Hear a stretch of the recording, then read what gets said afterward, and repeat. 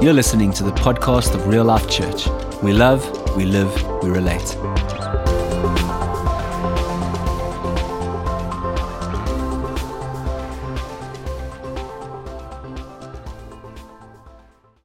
Holy Spirit, I choose you. And I think there was something extra profound in what Joan shared, no matter what the cost. Because so often we choose Jesus, we choose something, but we always put our asterisks there, terms and conditions apply.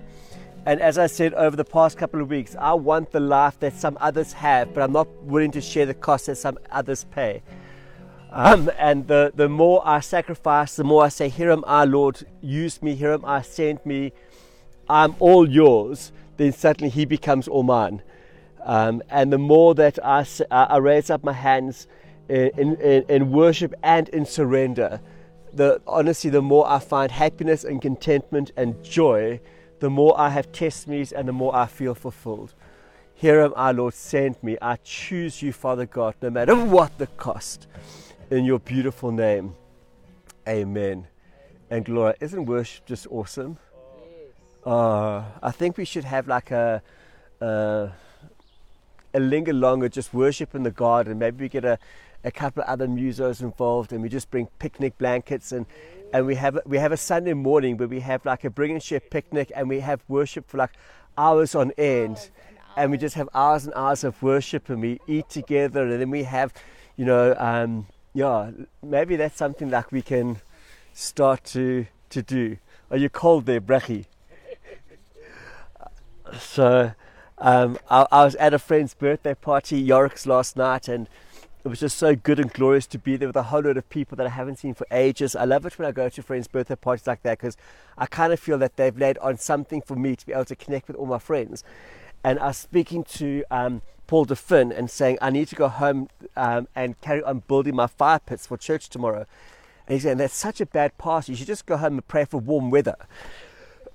So for this morning, the weather, or for me, the weather is glorious. It's not that cold, but we've got the heaters if people want heaters, and we'll have the fire pits going if people need fire pits next week.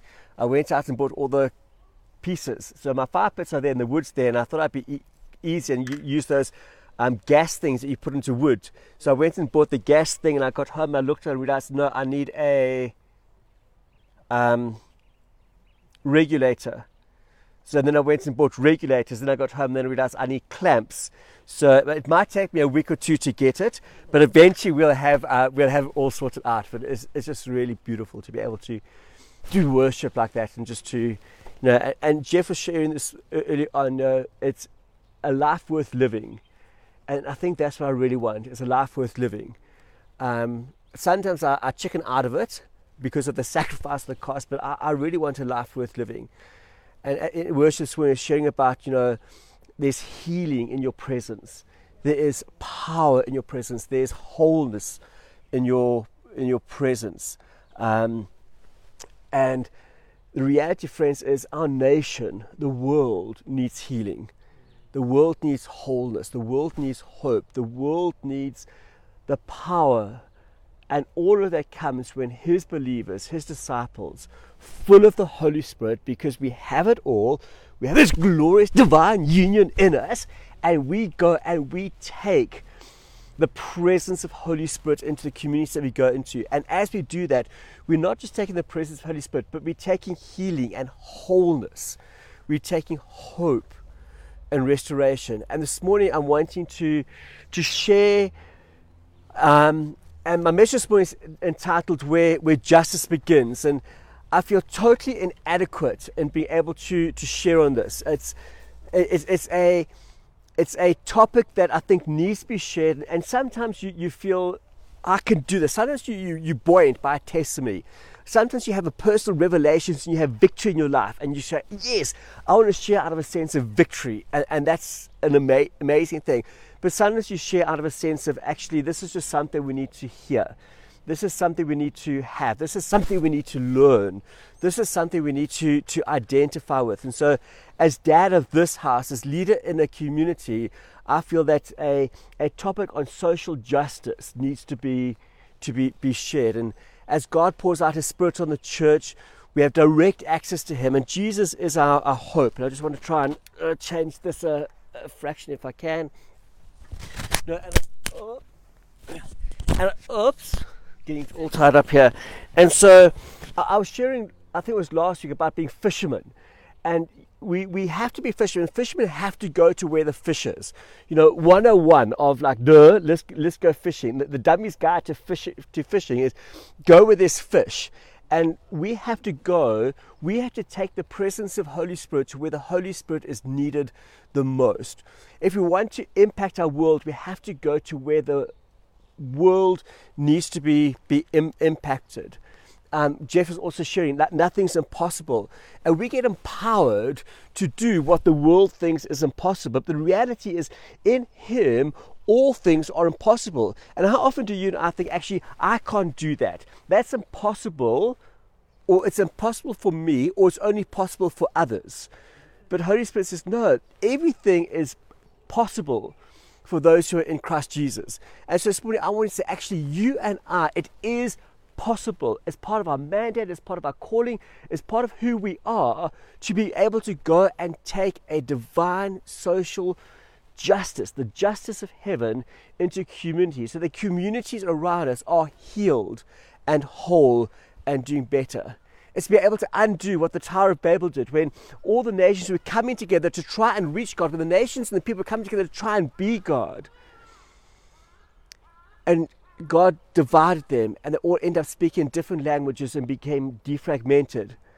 Bar was where the people were trying to access God, and the reality is we have direct access to God. So all races, all colors, all languages, all people groups, all of us now have direct, perfect, glorious access because of who we are and what Jesus has done for us. It's no longer a defragmented community. It's no longer a defragmented people group. It's no longer a defragmented language. Although, actually, like, you'd be part of the group of people that believe that heaven is that Afrikaans is the heavenlik taal, But the reality is, now we have the language of heaven. We have the language of one. We have the language of what Holy Spirit does. One language, one Holy Spirit, one love, the beautiful redemption of salvation, what Jesus has done for us, uniting us in purpose, uniting us in power, uniting us in Holy Spirit. And so 2,000 years later, unfortunately, the church and the community and the world is more divided than ever before. This week we had the culmination of the George Floyd trial, where Derek Chauvin was found guilty of the murder. And I'm just watching this on the news, and there's just so much more that is happening. I'm saying, oh, Holy Spirit, we have to be a people group. We have to be a group of men and women who are able to go and bring something different, that we bring hope and not division, that we can stand up with a banner that Jesus Christ loves and Jesus Christ unites, and we are a people united in who we are. The world is so defragmented, and we are the people. We are called to bring unity to it. And friends, it's not just the racial issues. It's highlighting the social issues. It's highlighting gender-based violence. It's highlighting poverty. It's highlighting what is happening in our own nation, the prejudice of what is happening around us. And it's not just what's happening in America. It's not just happening in South Africa. It's not just happening in Johannesburg. It's happening all around the world. The world is crying out for something different, and they're not getting it by and large in the right place, because the church needs to rise up and shine and say, we are the solution, we are the answer. Jesus in us, the hope and glory, is the answer that the world is looking for. The world is reeling at the moment, and the world is stuck in a place of despair, and they need a savior. And so this morning I'm wanting to try and do my best to bring what I feel is something of the heart of God. And I don't want to be presumptuous. I hope I can do it in a sense of humility and say, this is what I feel some of the heart of God is for this season. And God is a God of justice. And sometimes we think, God, I want your justice because somebody has wronged me. God, I want your justice because you need to go and fight for my cause because they don't understand me and they spoke badly about me and they put a bad social media post. I mean, I get all of that. But I want to I want to partner with the God of justice. I'm not just saying, Holy Spirit, won't you come into my realm? Won't you come and fix the injustices that have plagued me? But Holy Spirit, how can I partner with you, the God of justice, to go out and bring a solution to our community and to our nation? How can we be the kind of church, and how can we therefore be the kind of people, how can we be the kind of friends with the passion and the purpose of joining together with a God of justice? And so I want to put my terms and conditions and my disclaimers up front. First, I honestly don't feel adequate in being able to speak on so many of these issues. I am a white, privileged man. I have some friends of color. I don't have enough friends of color. I had no friends of color growing up. I have no idea what it is to live as a teenager in a multiracial world. It is just not part of my upbringing. Yet as a pastor, as a father, as an apostolic leader in our community and in our nation, I think I still have a responsibility, regardless of my so-called inadequacies. I have a responsibility to address these things. And so I'm going to do my best to share something I think is the heart of God. And secondly, we don't react to what's happening in culture. And I said this before. We don't just react to things, because we can react to poverty. We can feel our heartstrings tugged. I need to dish out money. I need to go and do something. A building burns down. I've got to go and react to it.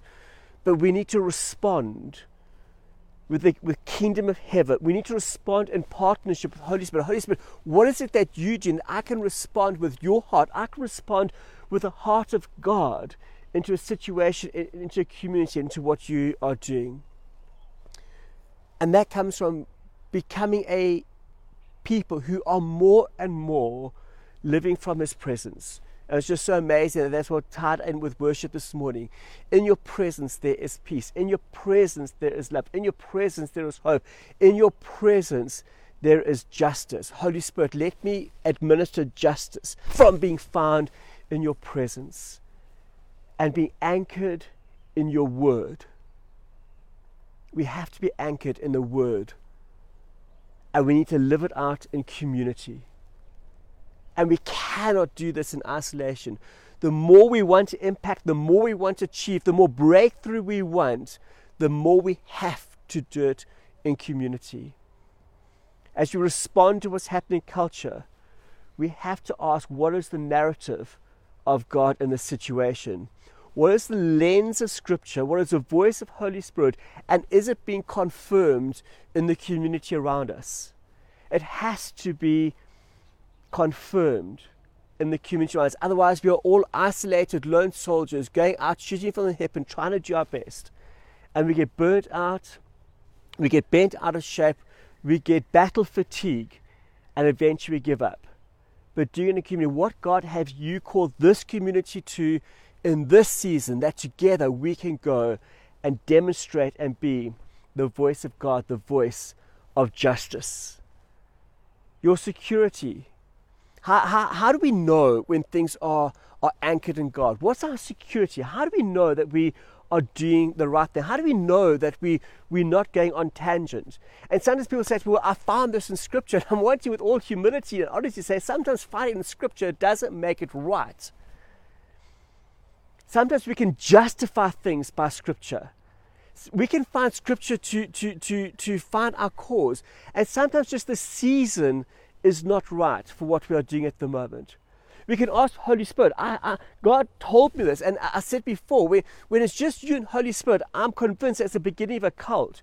You can't say to me, Holy Spirit told me to do this, and therefore I'm going solo. I'm going to go do this on my own. God told me I don't have to be involved with church. God told me I don't need accountability. God told me I don't need anybody around me. God told me I can go marry that woman. God told me I can do this with my finances. God told me.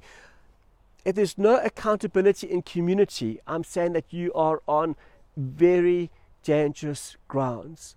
Our security comes from knowing that it's rooted in Scripture, that we are filled with the Holy Spirit, and it is fleshed out through accountability in family. When I'm anchored in the narrative of God, the God of justice, when I'm led by the Holy Spirit, when the voice of God in me becomes the voice of God to the community, when it's confirmed by the community voice, then I know that I'm hearing the heart of God. Friends, we can't be a community that reacts. We'll be burnt out, we'll be broken, and we'll be bankrupt. There is so much that if we just react to the things around us, we can go off on tangent. And so we have to be a people like Jesus who stoop before we stand, so that when we stand, what we stand for counts. We have to be a group of people who are found in His presence. When we stoop before we stand, we can give a kingdom response rather than a stew reaction. And for some of us, we're just more volatile. For some of us, we go in something to the wall. We just go in like, we're going to go and do this. But Holy Spirit, what is it? We need to be in for the long term. We need to be able to say, actually, to the community, we're going to look after you. As I said before, with discipleship, it's being able to say, what is your story? How can I get to know you? I'm not wanting to get to know you over a week to get a notch in my belt. I'm wanting to understand you. What is the long-term thing? The long-term thing is Holy Spirit's called us to a relationship. I'm going to build with you. I'm going to invest in you. I'm going to shop with you. I'm going to do life with you so that we can do kingdom together. And if we're going to just react, we'll give up after a week or after 2 weeks, after. I see so many things. I see so many ministry opportunities. I see so many people say, this is what God's called me to. And I think God sometimes must be so schizophrenic, because 3 weeks later, 3 months later, what's God do? No, God changed His mind. I'm doing something different. No, God's changed His mind. No, I thought it was God, but God, God told me, and I'm going, no, we have to do things for the long term. And sometimes we do meander as we go along. We're helping in this way, we're helping that way, but we have a vision. We have a sense. God, where is it that you're taking me for the long term? Who are you calling me to invest in? Thirdly, just talking on the issues, I feel that you are walking through a field of landmines. If we start to talk about race and gender-based violence, if we start to talk about oppression and the poor and crime and corruption and all these things, you're automatically walking through a landmine. I know that some things I'm going to say are going to offend someone, and if I don't say something, I'm going to offend someone. So I'm just wanting to say, let grace abound as we move into what has the potential to be a difficult but an honest conversation of the God of justice. Because I'd rather speak up, I'd rather speak the heart of God than say nothing at all. And last week I was saying that we need to be willing and available, i.e. we need to be intentional with what we are doing called to. And so I'm going to start this week. I'll carry on next week, and we just see how it goes. And so I want to use a couple of stories and examples. And the first one is from Exodus 1 verse 8. Eventually, a new king came to power in Egypt who knew nothing about Joseph or what he had done. He said to his people, look, the people of Israel now outnumber us and are stronger than we are. We must make a plan to keep them from growing even more. If we don't, and if war breaks out, they will join our enemies and fight against us. So the Egyptians made the Israelites their slaves. They appointed brutal slave drivers over them, hoping to wear them down with crushing labor. They forced them to build their cities. They oppressed them. They made their lives bitter, forcing them to mix mortar and make bricks, and to do all the work in the fields. They were ruthless in their demands. Then Pharaoh, the king of Egypt, plotted to murder the sons of Israel. And so we have a new king who comes to town. We have new leaders. We have new administrations. We have new governments. We have new people who come into the situation. And the new king did not know Joseph. He did not know the favor of God over the people of Israel. He didn't know their story. He didn't know their testimony. He didn't know their victories. He didn't know their calling. He didn't know their gifting. He didn't know their favor. He didn't know what was going on in their community and in their lives. And because of a sense of ignorance, because he didn't know, and he had no understanding of God's favor over their community, when he moved in, he saw them as a threat. instead of championing them, instead of saying, I see God in this situation, I see hope, I see victory, I see so many good things, I'm wanting to come in as a new person on the block, and I'm wanting to come in and to champion your cause, he was threatened by the things that he knew nothing of. And so he threatened them. He started to minister and operate out of a sense of fear. And he became tremendously insecure. Friends, how often do we minister? How often do we operate? How often do we live out of a sense of fear? How often do we become insecure and frustrated? How often do we not see God working in a situation because we don't know or understand the people, the communities, the situation that is out there? For me, it is more often than not. I can drive through a city, I can drive through a community, and I can dish out judgment in my mind because of the ignorance I have. I've never walked in their shoes. He created a scheme to oppress them. He created a scheme to murder them off. In Exodus 2 verse 23, years passed and the king of Egypt died, but the Israelites continued to groan under the burden of slavery. The king died. Life had carried on, and because of what had happened, the people continued to groan under the burden of oppression that had been brought over them in the past, and they cried out for help. And their cries rose up to God, and God heard their cry. One of the first things I want to share this morning is God heard their cries, and God hears your cries. And when I'm sharing this morning, I'm sharing the context of social, racial, gender, poverty, oppression, destruction, issues. But I wanted to say that God hears our cries, and our injustice could just be the injustice of the church. It could be the injustice of people not understanding me, people not understanding my story, people not understanding my needs, people not understanding where I am, people not understanding my sense of lack, of loneliness, of frustration, of isolation, of hurt, of divorce, of betrayal, of bereavement. And so the God of justice wants to come and meet all of us in these situations, not just the national and the community, but he wants to come and meet your and my sense of injustice. And justice begins with hearing. God acts or moves once he's heard. This is why Jesus could stand with people in their cause. Jesus could stand with people in the situation and circumstance because Jesus learned to sit with them in their pain and in their hurt. Friends, how often as the church, how often as believers, do we want to go in and find and fix a problem before we're willing to sit with people in their pain and in their hurt and get to understand them? The God we serve is not a God who jumps into reaction. He hears the cries of his people and he stoops to meet them face to face, eye to eye. Jesus had meals. He spent time in their presence. He got deep down and dirty with people.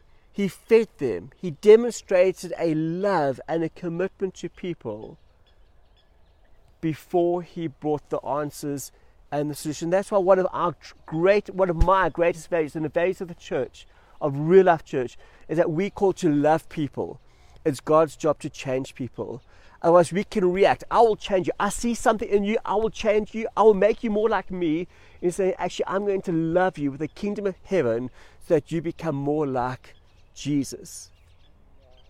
It's not just hearing. It's hearing to respond. It's not just hearing, it's hearing to listen. And like Brian has taught me how to do Margot therapy, and that's I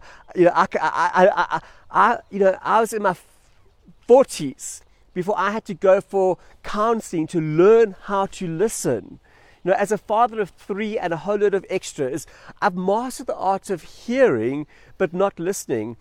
And I'm trying to change to say, Lord, let me listen to hear so that I can understand. And I still go for counseling and help and everything, because listening is one of the most vital tools that we have. And I believe so many of us get it wrong. But if we listen to hear, and we hear to understand, and we understand to make a difference, our relationships, our lives, and our outreach, our discipleship, our fishing will become vastly different, and it'll look so different. Friends, I would suggest that the world is crying out in pain and hopelessness, and we miss the cries of the community. And sometimes it's because we just don't listen, and sometimes because of our own conspiracy theories, our own prejudices, our own hurt and pain. You know, I had to apologize last Sunday morning and say sometimes my hurt and pain causes me to put out something out of a sense of frustration, and not out of a sense of love and wanting to honor and prefer people.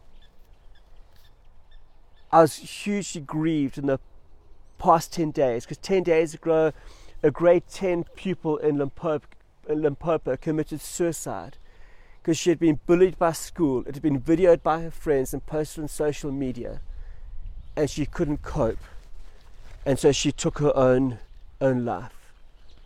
I don't know who took the video. I don't know who shared the video. But as I was saying last week, it's the modern day equivalent of stoning. We'll all repost, we'll all tweet, we'll all like, we'll all do something, but none of us take responsibility because we all stoned the person, but we take no accountability for the cost. Friends, the God of justice is calling us to take responsibility for social media, what we post, what we like, and what we don't like. I'm so thrilled that even in the United Kingdom at the moment, most of the football clubs are boycotting social media. The football players are boycotting social media. The clubs are boycotting social media to say we are going to take a stand to ensure that no social media that we're involved with is going to be responsible for furthering racial intolerance and hatred. Are we as careful on our social medias? I think John is one of the only people I know who hasn't posted a negative social media Facebook post in years. He just doesn't have Facebook. And so some of the football players are disengaging and deactivating their accounts at the moment, just so that they're making a stand. Let's take a stand in that, a bit of a tangent. One of the most important spiritual and redemptive things that we can do is to fast. No, thank you. It's no. We're not a great community of fasting when it comes to certain things. We fast against negativity, and we fast for kingdom breakthrough and things like that. But I understand the benefits of fasting, and I've just done 2 4-day fasts, so I understand that. But I'm not fasting to change God's arm or to manipulate God or do things like that. For me, fasting is let's just fast from the negatives so that we can have more positive in our lives. And another tangent, no extra charge. But one of the most spiritual and redemptive things that we can do is to become a people who listen, who can become a people who can hear. And again, I was saying this a couple of weeks ago, I'm trying to get into the habit when people ask me for my advice to say, please can I come back to you tomorrow? My thing is I then need to put in my diary and remember to go back to people tomorrow. Because, you know, I'm trying to fix by fixing one problem, I'm creating another one for me. But we can't just go, I'm just going to react. I'm going to go and stoop and stand, and then I'll come back and give you some perspective. And so we need to be a group of people who are able to hear the cries of our community. Excuse me. Can we slow down long enough to hear God's heart in a situation? If God is hearing a cry in the community, I want to hear the same cry in the community. I want to be so in tune with Holy Spirit that I go, Lord, I can hear how your heart is aching. I can hear how your heart is breaking for something. Won't you allow me to partner with you? Won't the cries that you hear become the cries that I hear? Beyond the rioting and the looting, there is a people who are crying. Behind the division and the destruction, there is a people who are crying. Behind the broken and the bullying, there are people who are crying. Behind the religious and the political spirits, there are people who are hurt and broken and crying. Oh, Holy Spirit, won't you make us a group of people, won't you make us a church who are committed to hearing the cry of your people? In Exodus 2 verse 24, God heard their moaning, and he remembered the covenant promise to Abraham, Isaac, and Jacob. He looked down on the people of Israel, and he knew it was time to act. The God of justice doesn't just hear the cry, the God of justice sees the cry. He is drawn into the injustice. He moves beyond the cry to see the face of the people. We can't just hear the cry from a distance. We've got to be moved by the cry into the presence of the community to be able to see what it is that is tugging at the heart of God. Nehemiah heard about the cries of the people in Jerusalem.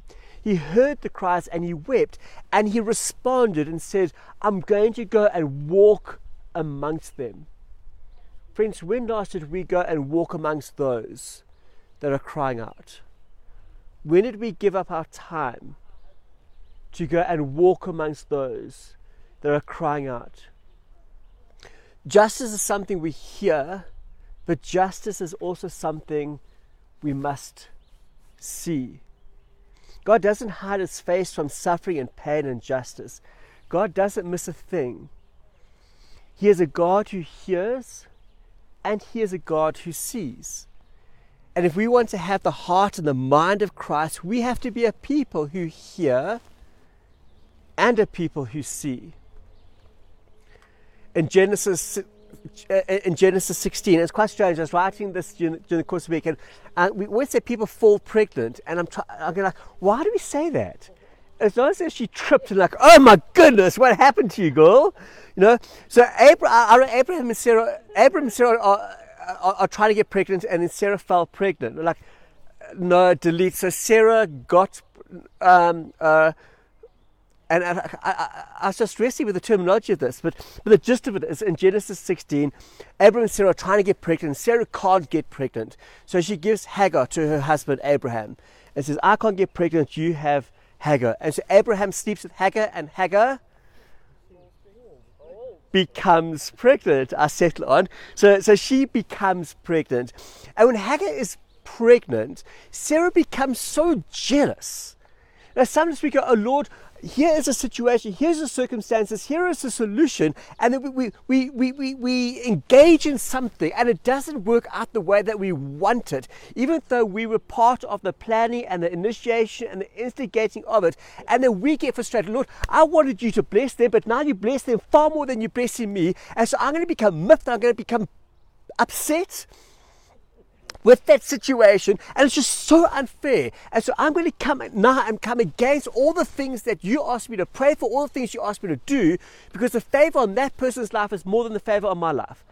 I get so frustrated when God blesses other churches more than he blesses our church. Did I say that out loud? I get so frustrated when other people have greater victories than I have, and sometimes I've got to say, actually, Lord, I am absolutely blessed with my lot. But she gets so frustrated that Sarah despises Hagar. She treats her with utter contempt. Oh Lord, let us never be a people who treat others with utter contempt, even when we see your hand move in the situation, because the way that you move is different the way that we wanted you to move. And it got to a situation where Hagar had to leave and flee and go off into the wilderness. And God meets Hagar in the wilderness. For most of us, we look at Genesis 16 and we go, this is a story about Abram and Sarah, who couldn't fall pregnant. We'll go on to her age and all these things. And we remember it. This is a situation where of Abraham and Sarah and falling pregnant and everything. But it's also a story of how God meets Hagar in the wilderness, where God goes and meets somebody in their place where they've been exiled to, where they've had to run or fear, where they are the rejects, where they are not embraced by the community. This Egyptian woman encounters the kindness of God in the wilderness when God sends an angel to meet her need. This is a foreigner. This is a woman of color who's been extradited, sent out into the wilderness. She is in a place of depravity and desperation, and God meets her there. God sends an angel. Friends, are you and I willing to be an angel in inverted commas, to go to a woman of color in the wilderness to remind her of the call of God over her life? That although the people around her have rejected her and put her in isolation, have kicked her out of the community, are we willing to go to depressed and despondent people of color who are outside of their community to go and remind them of the love of God over them? And amazing is God meets her in the wilderness, and God says, you're going to have a son, and you're going to name your son Ishmael. And Ishmael means God hears. And it's amazing. God says, you're going to have a son, and your son's going to be Ishmael, and that means God hears. And it's amazing because God is saying, I hear you. I understand with you. And he sent an angel to say, I actually see you. And not only does God name her son, this is quite bizarre, she names God. We all know that, God names this and that and gives and changes people's names, and Saul becomes Paul, etc. But she names God. And she says, she names God, and she names in God the one who sees me. Not just God the one who sees. She says, I name you God the one who sees me. And I'm wanting to declare over everyone this morning, those of you who are online, those of you who are with us this morning, wherever you are in your place of wilderness, where you, because of your whatever it is, where you've been isolated and sent out into the wilderness by the community that are supposed to love you, that God is saying to you this morning, I am the God that sees you. I see the person. I see the person. I see the lady. I see the lady of color. I see the lady that's been ostracized. I see the lady who's pregnant by another man. I see the lady who's been ostracized by the woman who's supposed to be taking care of her. God is the God who sees me. I'm going to try and wrap this section up. At the end of Judges, there's this dark and horrid scene. And, the book of Judges just seems to go from bad to worse. And there's a scene where there's a man from the tribe of Levi, and he goes to the city Gibeah with his mistress. And late at night, the troublemakers from the tribe of Benjamin come to this house, and they walk around the house, and they're antagonistic, and they're creating issues and everything like that. And they demand the man comes out because they want to sleep with the man. So we already know that this is not a good situation. This is not like this is horrid. And so the people from the tribe of Benjamin are around the house, and they're troublemakers, and they're causing hassles, and they're trying to get the man out. And the man knows that they just want to get him out because they're going to abuse him, they're going to torture him, they're going to rape him, they're going to, the unimaginable things are going to happen to him. And so he won't come out. And I get that, but what does he do? He doesn't come out, but he sends his mistress out. He pushes her out the door, And instead of coming out, he sends her out. And so these troublemakers, these people from the tribe of Benjamin, they abuse her. They rape her all night to the extent that by morning she is dead on his doorstep. These are not the stories that we should be reading in church. These are the stories that we should rush over and move on with. But it made him so upset that he takes her body, and I don't know how many of you watched Dexter, but he takes her body and he cuts the body up into body parts, into at least 12 body parts. This is gruesome. This is a man who locked his mistress out. She was raped until she was dead. He then cuts her body into 12 pieces and sends the 12 pieces to the 12 tribes of Israel. And when the people saw an arm, a leg, a thigh, a torso, a head, they were so upset. They were stirred for justice. They were awakened to God's sense, God's heart, God's compassion for justice for the people. That 400 men gathered for war that day. When they saw what is happening, justice is something we hear and justice is something we see. And once we've heard and once we've seen, if we have the heart and the mind of God, a God of justice, we stand up and we say, we are going to war. It's not a passage for Sunday morning. It's not a passage for a feel-good factor. We'd rather not read these passages. We'd rather gloss over them, not share them, move over them. Why? Because they are inconvenient for me. I would rather share on the multiplications of fish and loaves and then say, let's go and have lunch and trust for the lemon meringue to multiply, than talk about an abused woman who's raped until death and her body parts scattered around the nation. When I see injustice, sometimes it is far easier for me to turn the page and to move on. When I hear of women who are abused, it's easier for me to turn the page and move on. When it becomes uncomfortable, when it becomes painful, I don't always want to engage. But friends, there are people in our community who are living with this pain. There are people who live with this heartache. How convenient it is for me to turn a page and to move on, where these people cannot turn the page because it is their reality. We have to hear until we see. We have to see until we are moved.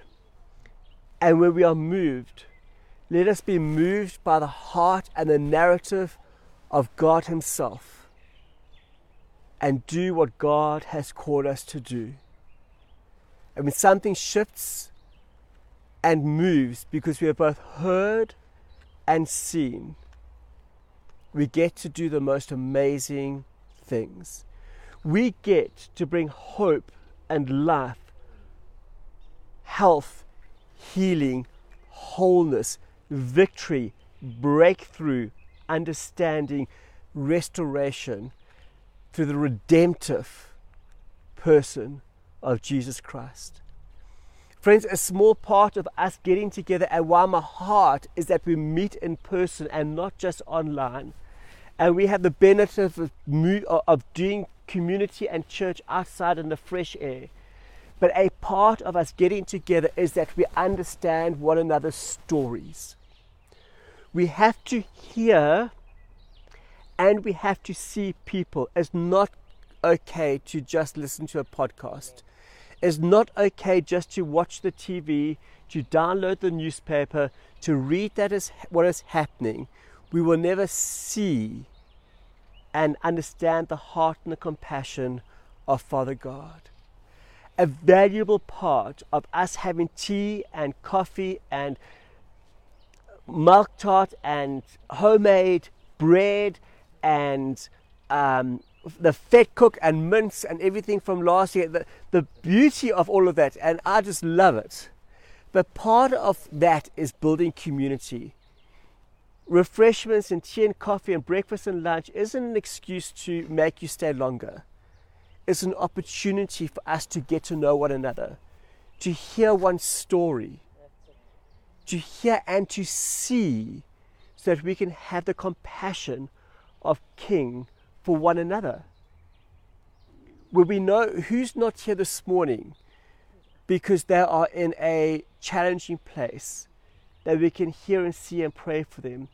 The testimonies that we have this morning, where we hear and see, and it's not just hearing what Joan brings on a Sunday morning, but when you hear what Joan brings and you can see Holy Spirit all over her, you're moved by what she says to say, Father God, I too, full of Holy Spirit, want more, and I'm willing to sacrifice to get it. Are we willing to sacrifice as individuals and as a community to see and to hear, so that we can be a people who understand the nuances of the heartbeat of heaven and can be a people who bring love and justice and wholeness to our community and to our nation? It's more than just a refreshment. It's the redemptive nature of community. It's a restorative beauty of community. It's the radical unification of community. It should be real community. In Jesus' most beautiful name, amen and glory. Thank you, Father God.